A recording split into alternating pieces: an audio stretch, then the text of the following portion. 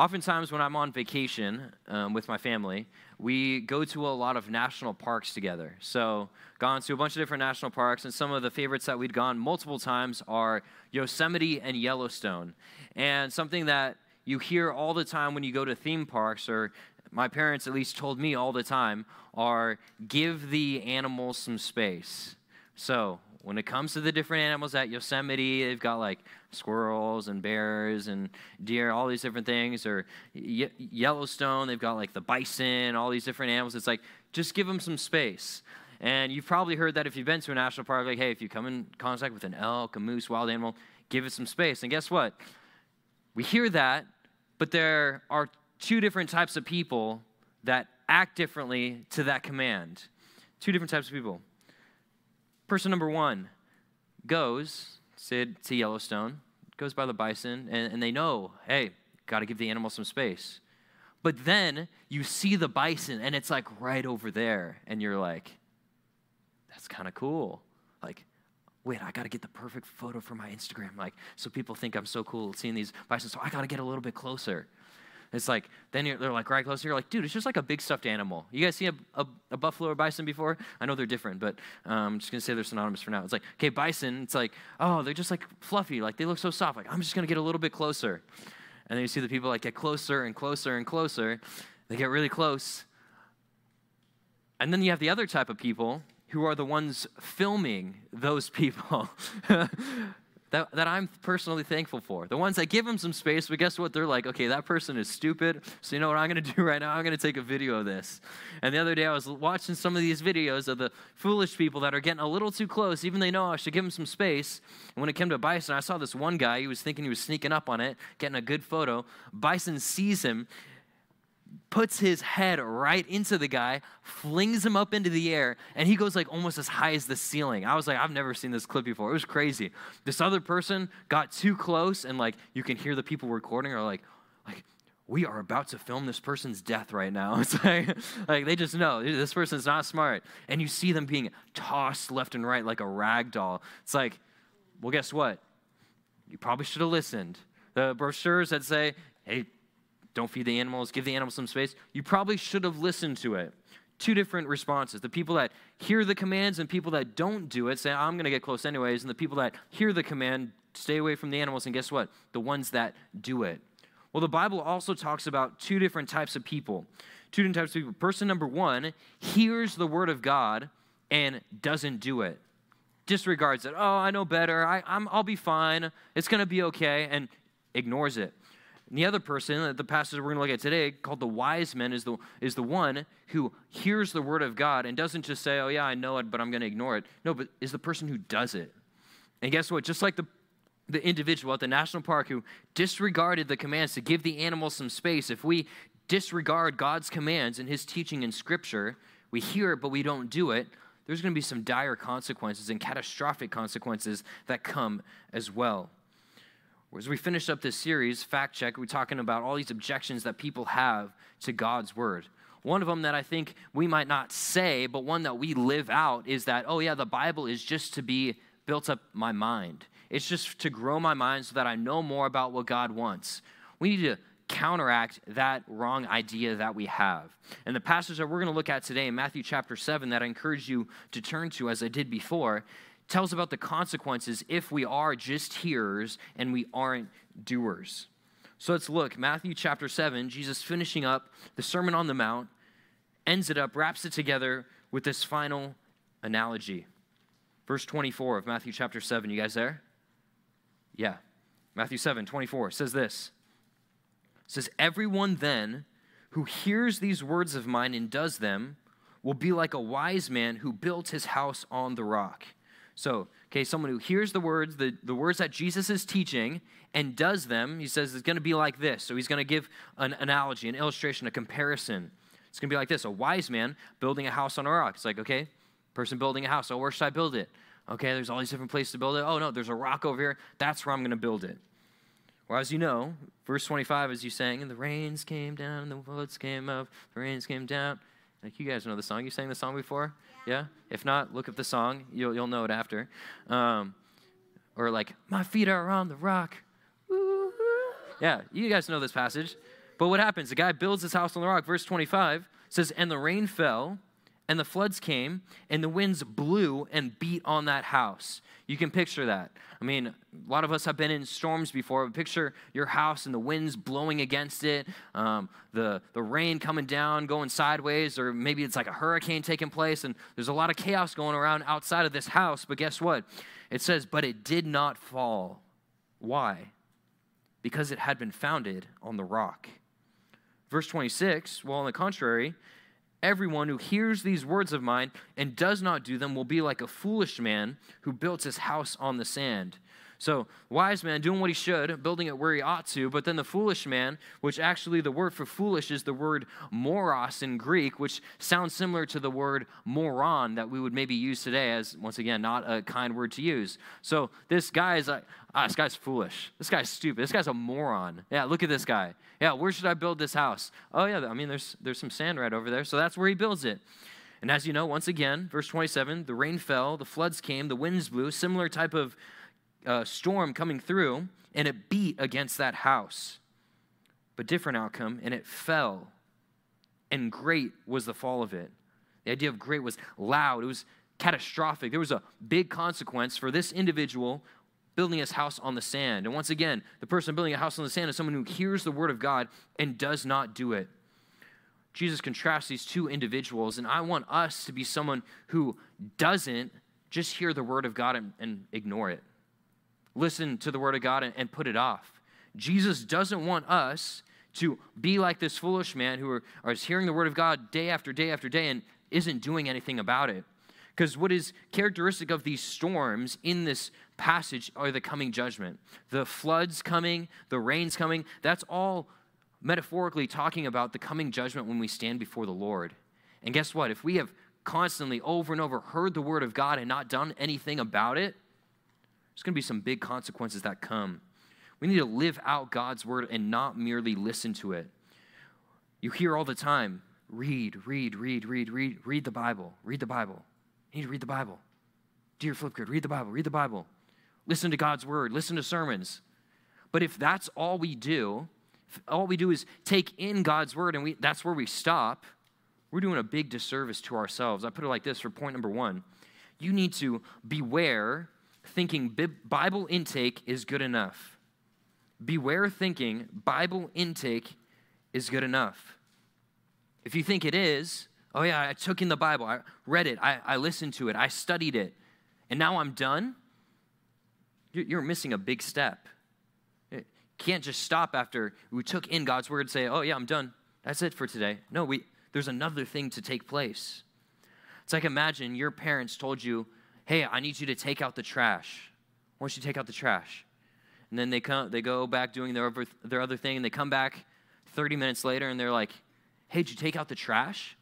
You're like, no, I didn't take out the trash. And they're like, wait, did you like not hear me? And you're like, no, I heard you. I knew what you wanted me to do. I just didn't do it.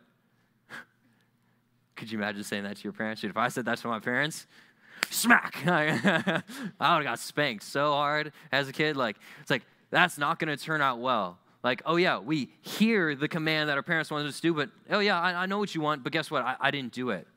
That's the same thing. If we take in God's word, we hear it. A lot of us, we not only hear, we understand it. We know what the Bible says, but we say, yeah, God, I know what you want, but guess what? Yeah, I don't want to do it. One person who heard God's word but didn't do it is this guy named Saul, and it's talked about it in 1 Samuel chapter 13. Turn over to 1 Samuel chapter 13. In the context of this passage, Saul, who's the king of Israel at this time, is leading Israel into battle against these other nations. And so just remember we talked about last week that these other nations were sinful nations, not doing the right thing. So God says, hey, I want you to go and stop the wickedness that's doing, so take them over. And right before this passage we're going to look at in 1 Samuel 13:11, Saul is losing in the battle. So things aren't going well. It's like, oh man, kind of in a rough position. The troops are down. They're kind of sad. And he thinks that, okay, well, what we should do is we need to get God's favor this next time we go out to battle. We need God's favor. And so what we traditionally would have done to get God's favor is we need to offer some sacrifices to God. Well, the error is that when it comes to sacrifices to God, Saul's like, okay, well, who's supposed to do these sacrifices? If you know anything about the Old Testament, it's supposed to be the priests offering these sacrifices. And guess what? This guy named Samuel was the one who was supposed to offer the sacrifices.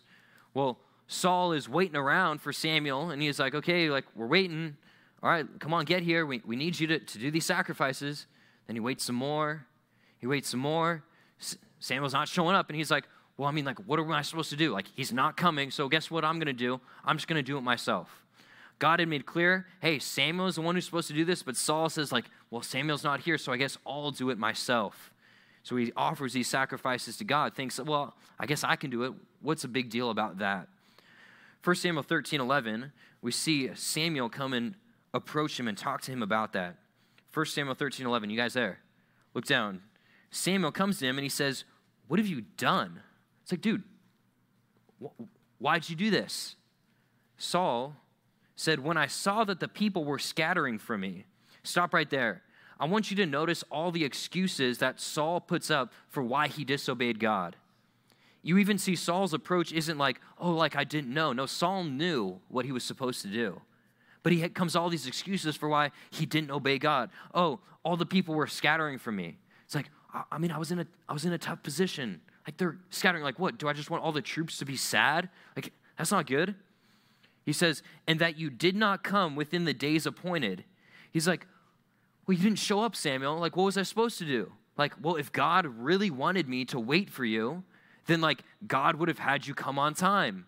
He's already putting out these excuses. Next, and that the Philistines had mustered at Michmash. It's like, well, this tough situation that I put in right here. What am I supposed to do? Verse 12, I said, now the Philistines will come down against me at Gilgal, and I have not sought the favor of the Lord. So I forced myself and offered the burnt offering. It's like, well, I didn't want to, but I mean, what was I supposed to do? I forced myself, is how he puts it, to do it. You notice all the excuses that Saul is giving?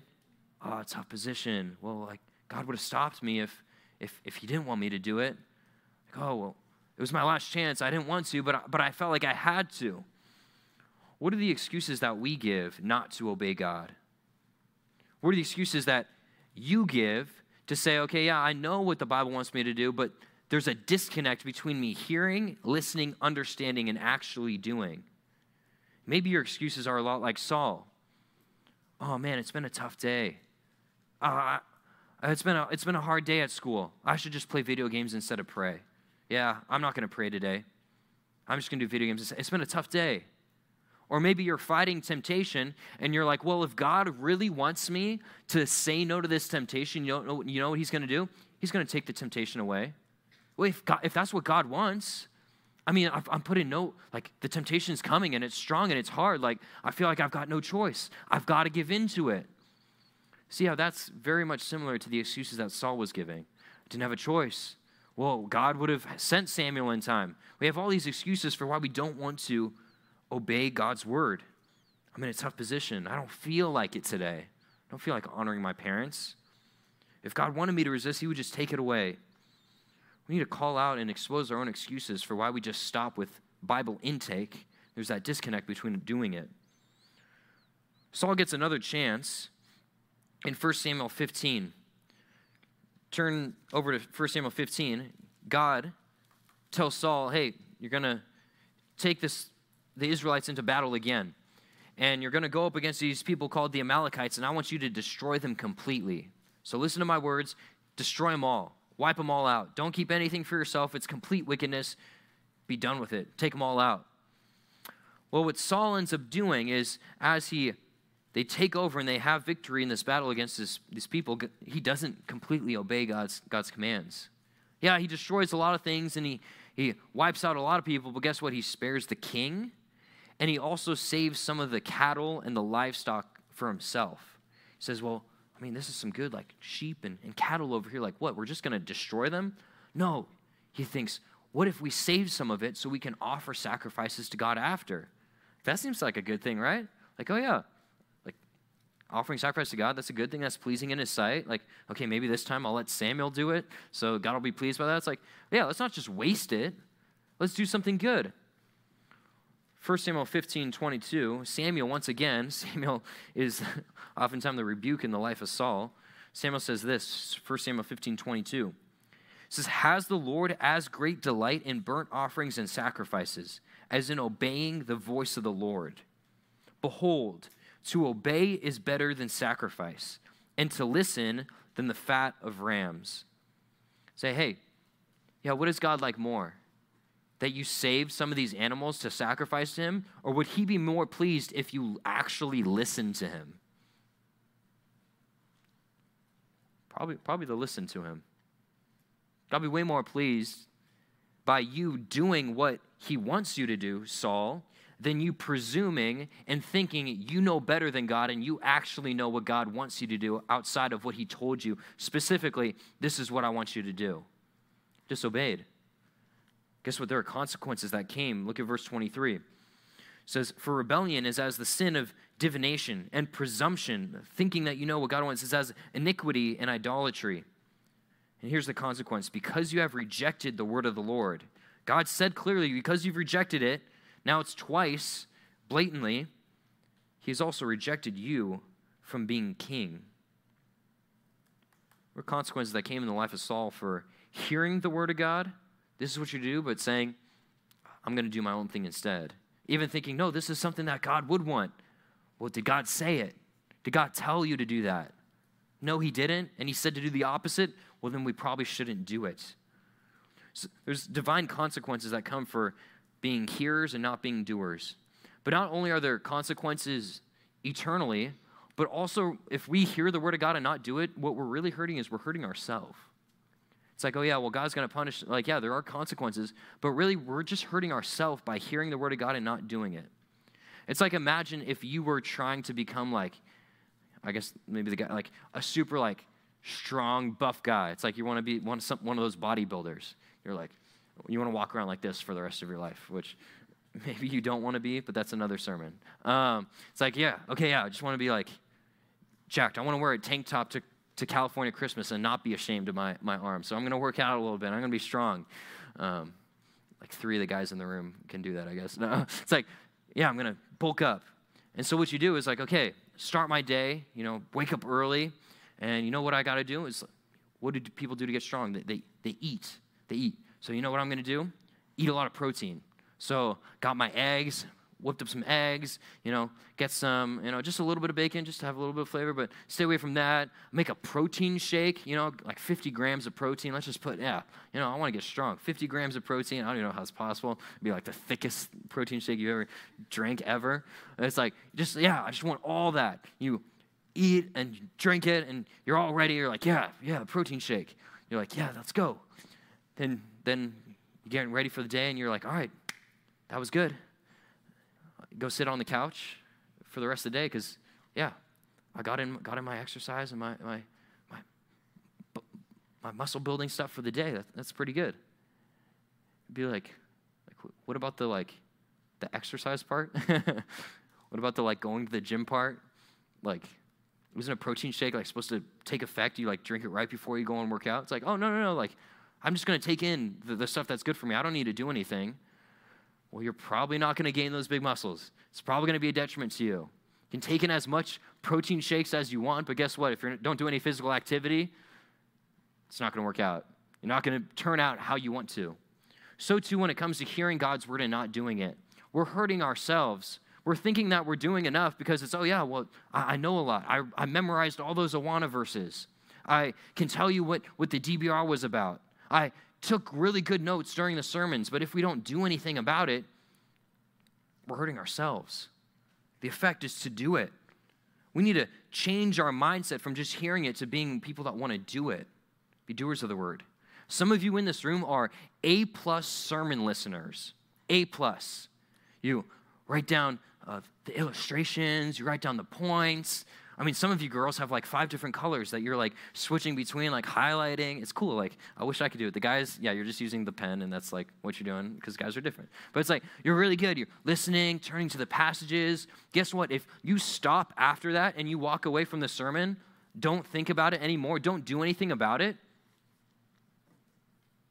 you just wasted your time taking really good notes. It's worthless.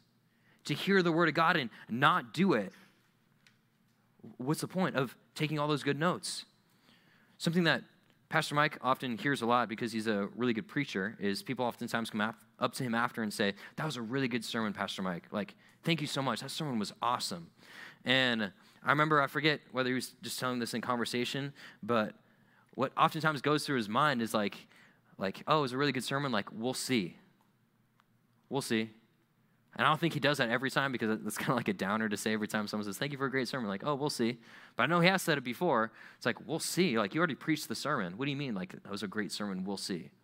Because the effectiveness of a good sermon from God's word is not just, hey, that was really good to listen to. Like, wow, yeah, that was really clear and it was helpful and I learned stuff. It's like, well, if we don't do anything about it, was it really a great sermon? You can be on your DBR flip grid and be like, yeah, today's DBR was really great. Like, we'll see if it was great. If it was great, it will have an effect of you doing something about it. You need to alter our mindset, not just hearers, but doers. This analogy by Jesus back in Matthew chapter 7 makes clear the consequences of being just a hearer. The final judgment.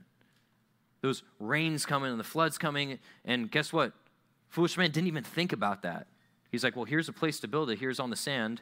It's good weather outside today, so like, I guess it's always going to be good weather. Didn't even think about like, hey, do you ever think like there might be rain and like that falls from the sky? It's like, this isn't the time before Noah where like there wasn't, it's like rain coming down. Like, maybe that's not the smart place. He wasn't even thinking about that. Foolish person was just like, well, here's a spot to build a house. So sure, yeah, let's build it. Didn't think about the future. We need to be more thoughtful about the future, what really matters, not just be caught up in the here and now. We must not do that. Point number 2, we need to avoid short-sighted pursuits. Avoid short-sighted pursuits. We need to keep yourself from things that are just focused on the here and now. Focus on right here, right now. But see the bigger picture. Think about down the road, what really matters. 100 years, 50 years, 10 years, is it really going to matter? Think about the consequences from now to the future. Did any of you guys build forts as a kid? Anybody? Okay, a bunch of you. I mean, yeah, you like get some chairs, and then you have blankets in your house, and you like set it all up. Or like sometimes I'd do it in my backyard, and you'd get like, my dad got these big old like brown boxes, and like there'd be like tunnels to like crawl through. Now imagine I was like looking for a place to like build my fort. It's like I got my chairs, got my blankets, like where's a great place to build a fort? I'm like looking around, I don't like any place in my house. I go to my front yard and I'm like, oh, like here's a nice like flat place right here in my front yard. It's like black and it's like, it's straight and there's like nothing there. So like that's where I should build it, the road right here. Like, yeah, let's build it right here. Like no one's here, it's totally fine, it's great. So putting up the chairs, putting the blankets together, if you're cool, you like brought like lights into it because it got dark. It's like, oh, you brought like your little lantern. Then you brought books to read if you were into reading like I was. Us nerds out there. It's like, yeah, I was like reading. And you're like, perfect. I got it all set up like right here, right on the street. Perfect. It's nice and flat and smooth. You get the point. It's like, dude, maybe not the street where cars are going to come.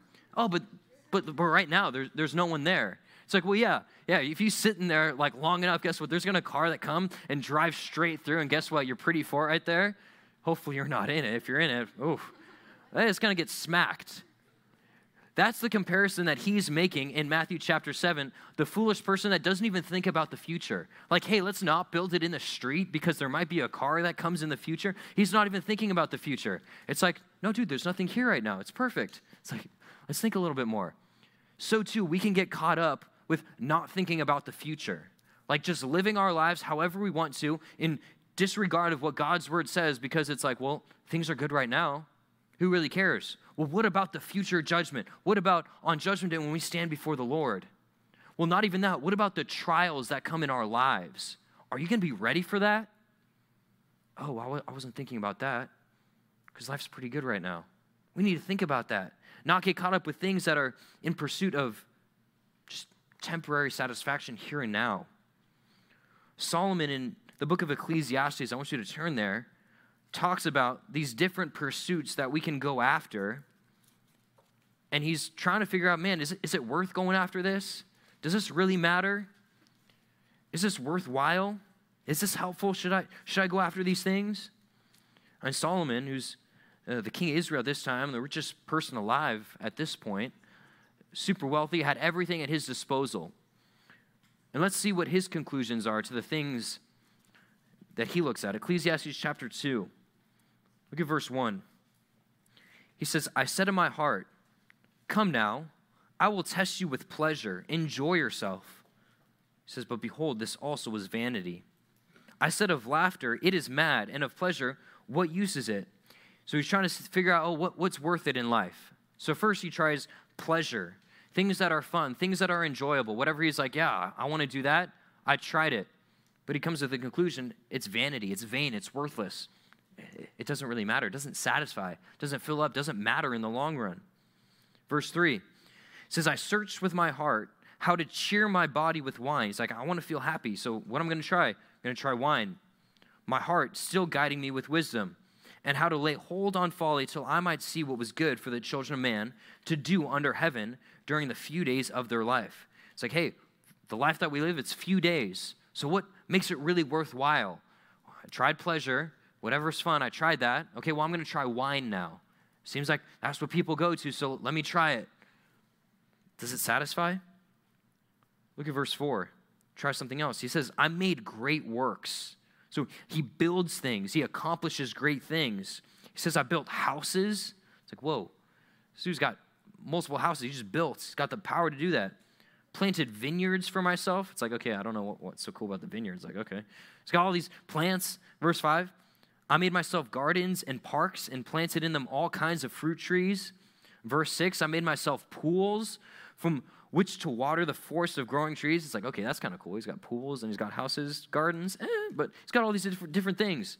He tried accomplishments. Hey, is that worth it? Building these different things, have all these possessions. Verse 7, I bought male and female slaves and had slaves who were born in my house. He's like, I was the guy in charge. I had people under me that I could say, hey, you do that and do that. And yeah, you should do this, and they have to do that. It's like he had power, accomplishments, pleasure, tried wine. Goes on, middle of verse 7. I had also great possessions of herds and flocks, more than any who had been before me in Jerusalem. I also gathered for myself silver and gold and the treasures of kings and provinces. I got singers, both men and women, and many concubines, the delight of the sons of man. So I became great and surpassed all who were before me in Jerusalem. So say, hey, I tried it all. Possessions, pleasure, sexual immorality, alcohol, wisdom, he goes on to say in verses 9 and 10. I've got all these things. But at the end, in verse 11, he comes to the conclusion. He says, then I considered all that my hands had done and all the toil that I had expended in doing. And behold, all was vanity and a striving after wind. And there was nothing to be gained under the sun. So you know what it adds up to? Not worth it. Worthless. Doesn't really matter in the long run. He says, you know what really matters? He goes on in the entire book of Ecclesiastes to talk about thing after thing. Oh, does this satisfy? Oh, well, this doesn't really do it. This isn't really worthwhile. He summarizes all the way at the end of Ecclesiastes chapter 12, verse 13. He says, I've tried everything. Think about this. This is a guy that had everything at his disposal. If this guy wanted like 15 of the new PS5 or whatever, it's like he had it. If this guy wanted to be, it's like he was already king. He was already in charge. Hey, if he wanted to tell you to do something, he had everything at his disposal. He says, it's all vain. You know what's really worth it? Verse 13 of Ecclesiastes 12. The end of the matter, all has been heard. Fear God and keep his commandments. It says, you know what's worthwhile? You know what really matters? Fearing God, keeping his commandments, doing what God wants. For this is the whole duty of man. Why? Verse 14, for God will bring every deed into judgment with every secret thing, whether good or evil. So you know it's a worthwhile pursuit. Fearing God, keeping his commandments. That's what really lasts. That's what matters. The individual in Matthew chapter 7 that's labeled the wise man was someone who obeyed God's word, obeyed his commands. And he obeyed God's commands. It's like, well, how was he able to do that? It's because he had submitted himself to the authority of Christ. What he had done was saying, okay, I'm no longer going to live how I want to, just pursuing these worthless endeavors that Solomon tried out. He said, no, actually, I'm going to submit myself and I'm going to build my life on the rock, Christ. Christ is going to be my foundation. Jesus in his word, that's what matters. Are you someone who's going after these short-sighted pursuits? A lot of you guys can't wait to get into high school or college because you just want to experience just a little bit of what the world has to offer. Oh yeah, well, Solomon tried out those things and it didn't work for him, but let me just try it just for a little bit. I love to experience that. The cool things in high school and college that we think, oh, that'd be so great. Guess what? It doesn't satisfy. It's not worth it. It's not worthwhile. It doesn't last. That's why I see super wealthy and famous and rich people, and most of the time they struggle with depression. They're sad. So many of them are suicidal because they thought these things would fill me up and be worthwhile. And guess what? They came to the same conclusion that Solomon did, that it actually doesn't. Christ needs to be your foundation. If you have not put your faith and your trust in Christ, guess what your foundation is? It's the sand. Your foundation, you're all about friends, all about, man, I just want to be rich one day. Oh, I just want people to like me. That's your foundation. When it comes judgment day, it's not going to be worthwhile. Also, even the floods and the rains that are characteristic in Matthew chapter 7, it's not solely the future judgment, but talks about the challenges and difficulties that we go in this life. So a lot of challenges that we face. As you get older, you got more difficulties and hardships that come. And guess what? If your foundation is not Christ, it's not centered on him, but rather you're going after these temporary things, when challenges come, you're going to be ruined. There's so many people, I know so many Christians at this church who have gone through difficult things, and what they say over and over and over again is, man, if I was not right with God, I don't know what I would do. I got nowhere to turn to. All my friends abandoned me. Oh, lost my job. All these difficulties where it's like, man, they oftentimes bring up the church too. If I didn't have the church, other body believers, what I do, but man, if Christ was not my foundation, I would be ruined. That's what's going to happen if you have not put your trust in Christ. If you're pursuing these short-sighted pursuits thinking that's what really is worthwhile, you're going to realize that it's not. It doesn't work. Rather, the wise man in verse 25 had the right foundation and he built upon it. That's what it says in verse 25. Why did it not fall? Why did his house not get smacked down? I think it's also interesting that it doesn't say that the house was not ever shaken. Like, imagine in that storm. It doesn't say, oh, the house didn't shake at all, or there wasn't like a little bit of rumbling. It's like, no, it doesn't say that, but ultimately at the end of the day, it didn't fall. The Christian, the wise man who hears the word of God, does it, whose foundation is Christ, doesn't mean there's no difficulty, there's no challenges. No, but guess what? You won't be ruined. On Judgment Day, you'll be able to stand strong. And guess what? The challenges of this life, you'll be able to face strongly. If your foundation is Christ, the rock, then we can talk about obeying him after, building on the rock, your foundation being Christ, doing what now God wants you to do. We need to build that biblical resolve to obey God. For point number 3, I put it this way. You need to pursue daily obedience to God's word. Pursue daily obedience to God's word. Obedience should not be a weekly thing. When I go to church, should not be a monthly thing. Oh, well, whenever I think about it. Should be a daily resolve. What does God want me to do? I'm going to obey that. I'm going to listen to that. In Psalm chapter 1, it gives a different analogy of a believer. It compares it to someone who's compares a believer to a tree that's planted by streams of water. It says that tree yields its fruit in its season, and its leaf does not wither. In all that he does, he prospers. Hey, if you're someone who's right with God, what you're going to do is you're going to put God's word into practice. You're going to be like that tree that's bearing fruit left and right. Well, what is the fruit? I mean, think first off, the fruit of the Spirit. You're going to be loving, joyful, peaceful, all those different things. Going to be in obedience with what God wants, doing these things that God say, I'm pleased about. Well done. Good stuff that you're doing. If we pursue daily obedience to God's word. But I think far too often we think, yeah, I know. And for many of you, this sermon isn't like, whoa, brand new. How many of you raised your hand for the first time, never heard that I should do what the Bible says? It's like, okay, we've heard that before. But why have we heard it so many times, but like not been able to do it? Well, first, I think many it's because our foundation isn't set on Christ, so you can't do what he wants if you're not right with him. But I think those of us who are right with him and have difficulty putting it into practice is because we don't plan and strategically figure out how we're going to obey God's word. What's said oftentimes is a failure to plan is a plan to fail. Failure to plan is a plan to fail. So if you fail to plan, okay, how am I going to obey God's word? Not oftentimes we're going to do it. It's like, oh, well, I'm just going to do it whenever I think about it. Oh, yeah, I'll apply the sermon whenever I think about it this week. How many times have you said that and then you don't think about it that week? Probably all the time. Oh, wait, no, I thought about it during small groups, and in small groups I said I'm going to do this. And then a week goes by, and did you do that? No. How can we strategically plan to every time we interact with God's word to apply it? Maybe this is what you need to do. I know we take in the Bible a lot. That was what point one was about. You listen to it, you read it, you study it. Can we apply God's word? Can we do one thing every time we interact with the Bible? So with the sermons that you hear each week, the junior high sermon, can you say, okay, this is one thing I'm going to do this week. This is one point of application of how I'm going to apply God's word this week. With the DBR, when you read it, this is one thing I'm going to do today. One thing. Can we be specific like that? Maybe you write it down.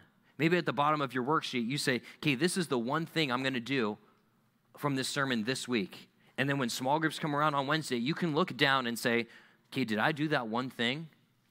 If I didn't do what I was supposed to do. Or I can say, yes, I did it this week. And then, okay, after small groups, cool, let's keep putting it into practice. Next sermon that you hear, okay, going to write down one thing. Or when you do your DBR and say, okay, I understand what the DBR is about. I'm going to write down, hey, this is one thing I want to do today. Something specific. Something that you can look back tomorrow and say, okay, did I do that thing, yes or no? I think that's also why I think we struggle with application is we kind of give these vague, like, okay, I just need to like love God more this week. It's like, then you look back next week is like, did I love God more? It's like kind of, like, I guess, like, I don't know. Like, how do you even measure that? It's like, it's hard to measure. Whereas, like, if you specifically said, like, maybe we're reading Jesus on, talking about prayer and said, I'm going to pray for 5 minutes today.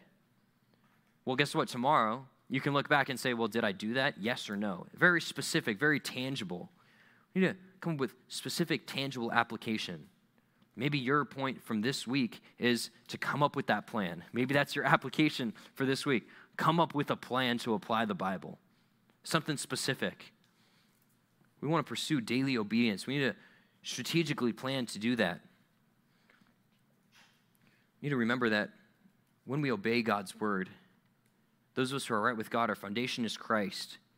That God rewards us with heavenly rewards for obeying him. It's a worthwhile pursuit.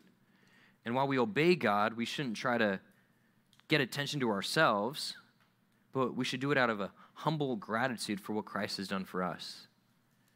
I mean, Jesus talks about the Pharisees who did a lot of good things externally, but Jesus calls them out all the time because it's like, yeah, why were the Pharisees doing the good things that they wanted to do? It's to be seen by other people. Pharisees, they look like they're fasting, so they make themselves look all like in a tough spot because like, they want to look holy, like we're fasting. Or if we're praying, like, publicly, like pray like right in front of everyone. So like, hey, are they looking at me? It's like, we shouldn't be about that. We shouldn't be trying to do it just to please other people. It's like, it reminds me of when after the bridge, a lot of the guys play basketball in the gym. So the Bridge College Ministry, we meet in here. And afterwards, after small groups, a lot of the guys play basketball in the gym. And it's like fairly competitive. Like, yeah, we're playing lightning or whatever, and we're trying to get each other out. But it's not like super intense, like we're joking around. But then every now and then, the girls in the bridge will come and they'll stand on the side. And all of a sudden, for a lot of guys, the intensity just jumps up like a whole nother level. It's like all of a sudden the joking that was happening, it's like, oh no, dude, I can't. I gotta like focus in right now. Like they're watching. Like I don't want to look dumb. It's like the intensity like picks up. Like you take a shot, and if like it was a bad shot, you see like guys like looking over to the side. Like, did anybody see that? Like I hope they didn't see that because that looks embarrassing. It's like all of a sudden the intensity raised. Why? It's like, well, were you playing basketball because like you enjoy playing basketball? It's like, you know, like maybe what you really cared about, and I know you junior high guys would do the same thing if the girls were walking in and you were playing pickup basketball. You'd be like, oh man, I gotta flex, gotta cross someone up. It's like, because what you really care about is the other person, the girls being like, whoa, wow, Caleb Eaton, that was so cool. What a good shot. Brendan, wow, that was awesome. It's like, what you really care about is to be seen by other people. Guess what? That's why a lot of people obey and do what God wants as well. To be seen by other people. You want your small group leader to be like, wow, great job. Look at fantastic. You did an awesome job doing your flip grids this week. Yeah. You're like, yeah, I just want that praise from other people. I want in small groups to be able to say, yeah, I did this and I did this and I did this week. And when other people didn't do it, I look like the good Christian kid. Are we doing things that God wants us to? Are we obeying to be seen by others? To get the praise and the commendation of other people? Are we doing it because we love God? We care about him. We want to obey him. We desire to put his word into practice. Don't do good things for other people to see. Don't do good things to get the praise of others. Rather, the verse I want us to close with is rather what our response should be. Luke 17:10, this is what our response should be when we obey God excellently. Luke 17 says, so you also, when you have done all that you were commanded, so you did a great job, you obeyed God what you were supposed to do, this is what you should say. We are unworthy servants. We have only done what is our duty. That's what our attitude should be. What we shouldn't say when we obey God is, God, I'm so great. I'm awesome. What can I say? Like, hey, everyone, copy me. Because I'm amazing. It's like, no, what our response should be is, God, I'm an unworthy servant. I've only done what is my duty, what I'm supposed to do. It's what I ought to do. Thank you for the opportunity that I'm able to obey you. May that be our resolve as we seek to obey God's word this week. Let's pray.